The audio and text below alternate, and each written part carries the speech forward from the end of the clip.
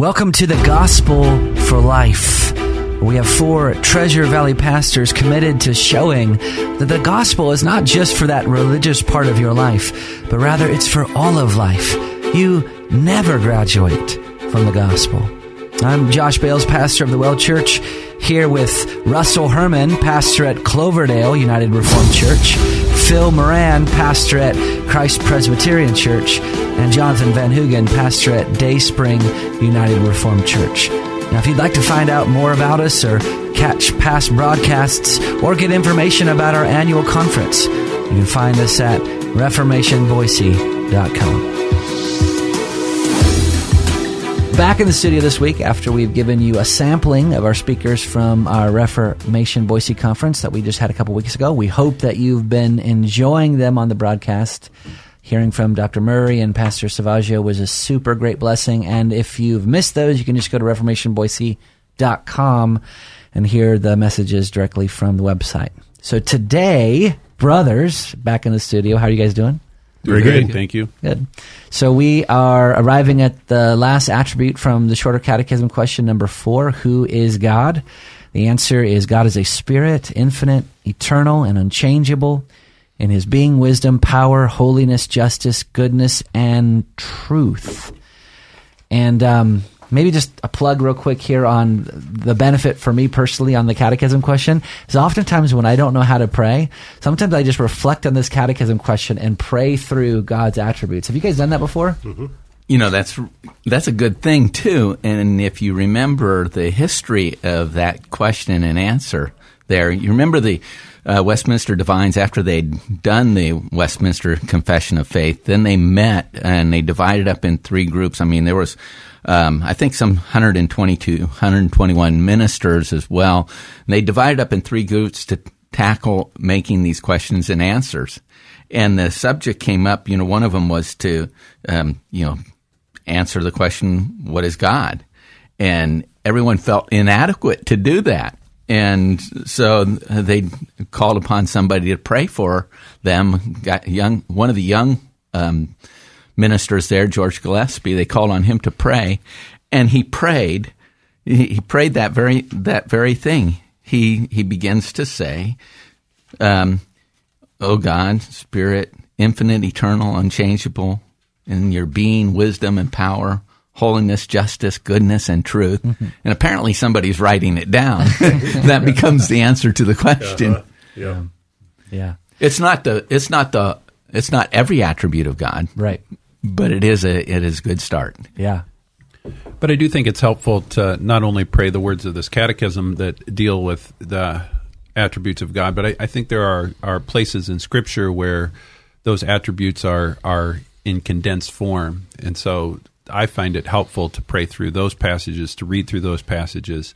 There are certain passages that I would read at the beginning of every calendar year to have in my mind, okay, going into this year, who is God? Mm-hmm. What do I need to be reminded of? Yeah. And so I think the catechism works that way, but I think just certain condensed versions throughout the Bible also do that too. Yeah, and perhaps just a word of encouragement to our listeners. I don't know about you guys. The language of praise, spontaneous praise in my prayers does not come naturally to me. Yeah. Supplication does. Yeah. Yeah. God help me. That comes really naturally. But I find myself tongue-tied when it comes to praise. Yeah. And that's where the catechism is really helpful. And as Russ is saying, most of all, Scripture is really helpful. Pray the Psalms. Yeah. When you're at a loss, and God's words, those are God's words given to us so that we can give them back to God in praise. Right. Yeah. So we're arriving today at the last attribute in this catechism question, which is the truth of God. And I would just say one of the fascinating things about how the Scripture works is how relevant it is to our culture today. When Jesus stood before Pontius Pilate, he told him, "For this purpose I was born, and for this purpose I have come into the world, to bear witness to the truth. Everyone who is of the truth listens to my voice." And do you remember how Pilate responded? He didn't stick around for an answer. No, he didn't. He said, what is truth? And of course, I don't think that was sincere at all. But I think no question could be more important. And it's this very truth that's under assault today. The world claims that there is no truth. And what we hear constantly in our culture is whatever's true for you is true for you, and whatever's true for me is true for me. So, brothers, first of all, before we get to the definition of truth, how would you deal with that statement? Well, I think that we have to make a distinction between the content of truth, that is, what statements are true, and the concept of truth. And I think what's failing us so much is there's a lack of a real concept of what is truth. Truth is veracity, it's genuineness, it's the opposite of being false, and people don't have an objective definition of what truth is. Mm-hmm. And I'd have to say, even you said, Jonathan, and I agree that the secular world today often just completely rejects the idea of truth. There is no such thing as truth, or they'll say that all assertions of truth are merely assertions of power. Mm-hmm. That you're using your claim to truth as a cudgel to try and coerce other people into this or that. But I would also have to say you scratch very deep on that, and I'm not believing them. Yeah, there's a deep hunger for truth, and I'm also not believing them because, well, you'll hear that a lot on college campuses today, that there's no such thing as truth. But it's also true that the college campus has become the most legalistic place in the world. There's a rule for everything. There's language codes.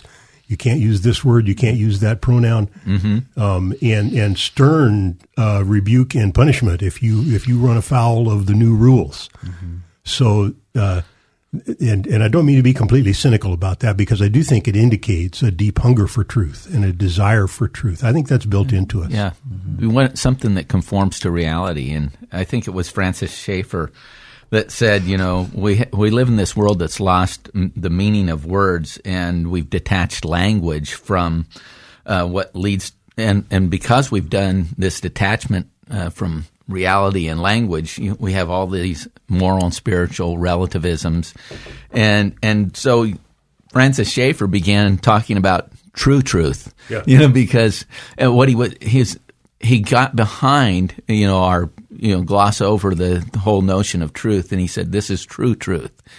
It was a brilliant way to communicate something solid and real. Yeah. Mm-hmm. I hope this doesn't sound just like an old guy saying this, but I do truly feel sorry for young people today because they live in a nonsensical, illogical world. Yep. The assertion that there is no truth is a truth statement. Mm-hmm. And so you're going to eventually explode your brain trying to figure out, well, so was that statement not true? Mm-hmm. Or was it, so they live in a nonsensical world. My truth can't be true and your truth can't be true if I say that Jesus is the only way by which a person can be saved, that there is only one way to the Father, and that is through the mediator, Jesus Christ. That can't be true for me. And then you across the table say, well, all religions lead to God. Mm-hmm. Mm-hmm. Well, they both can't be true. Yeah. So we can't play around with these concepts of anybody can define what's true and live and actually be able to engage in a world that statement is left out there to dictate our behavior. There is a truth. Mm-hmm. It might be that we don't like it, but that doesn't change the fact that there is truth. Yeah. There is something that's real. And I think that makes it difficult. I really do. I don't mean this in a speaking down to young people today. I really do feel bad for them. Mm-hmm. Yeah. Because I lived in a sensible world. Right. World that had a lot of things wrong with it, but at least words mattered. Truth was still truth. Right. And I knew how to engage in that world. Right. Well, going on, Francis Schaeffer would talk about, how it applies to us as believers. He says, historic Christianity, biblical Christianity, believes that Christianity is not just doctrinal truth, but flaming truth, true to what is there, true to the great final environment, the infinite personal God. After everything, truth reflects the character of God, who is, perfectly true. Yeah. Right. So you guys spoke a little bit, especially you, Jonathan, about defining truth. So I think the veracity, that which comports to reality, those type of things. So in John 3, we read this, John 3, 31 through 34. He who comes from above is above all.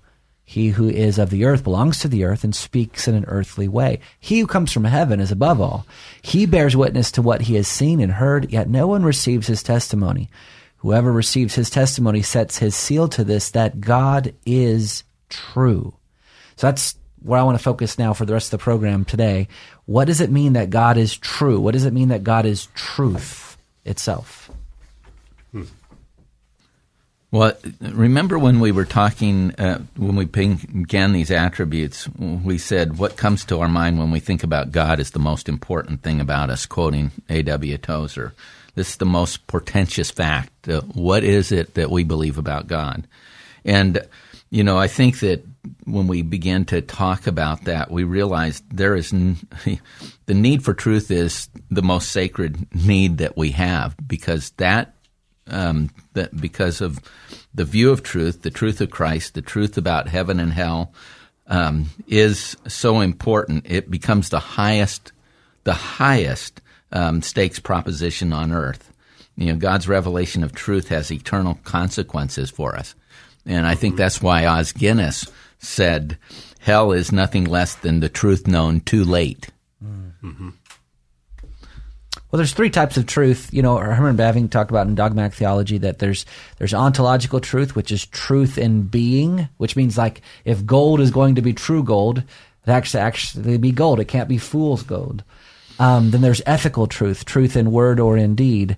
So that corresponds between a person's being and a person's word or actions. And then there's logical truth, truth in the mind, which is truth that we comport to in our understanding and in our wisdom. And basically what Bavinck's point is that when we say that God is truth, what we mean is he is the final standard of all reality. Right. There's not a standard of truth outside of him that he comports to, that he agrees with, but that he is the standard and the measure of truth itself. What is true? Ultimately, God. Right. And that attribute qualifies all of his communication to us, all of his revelation to us. What he said is true. Mm-hmm. When we pick that up, he's true to himself. And so when he speaks a promise to us, his own character is on the line. And to break that promise would be to deny himself. He says if we are faithless, he remains faithful because he can't deny himself. He can't deny the truthfulness of who he is. Yeah. And remember when Jesus prayed for us in his high priestly prayer in John 17, he was praying for all of those believers who would follow, who would believe because of the witness of the apostles, and that's us. And he prayed to the Father, sanctify them by the truth. Your word is truth. That's a powerful prayer. And to know that our Lord prayed that for us, that we would be sanctified, we would be set apart by God's truth revealed to us in Scripture, in the Word. That's a precious prayer. Well, you've been listening to The Gospel for Life. We've just concluded finishing up the attributes of God in the Shorter Catechism question number 4. If you'd like to listen to any of our past broadcasts, just go to ReformationBoise.com. We will see you next time.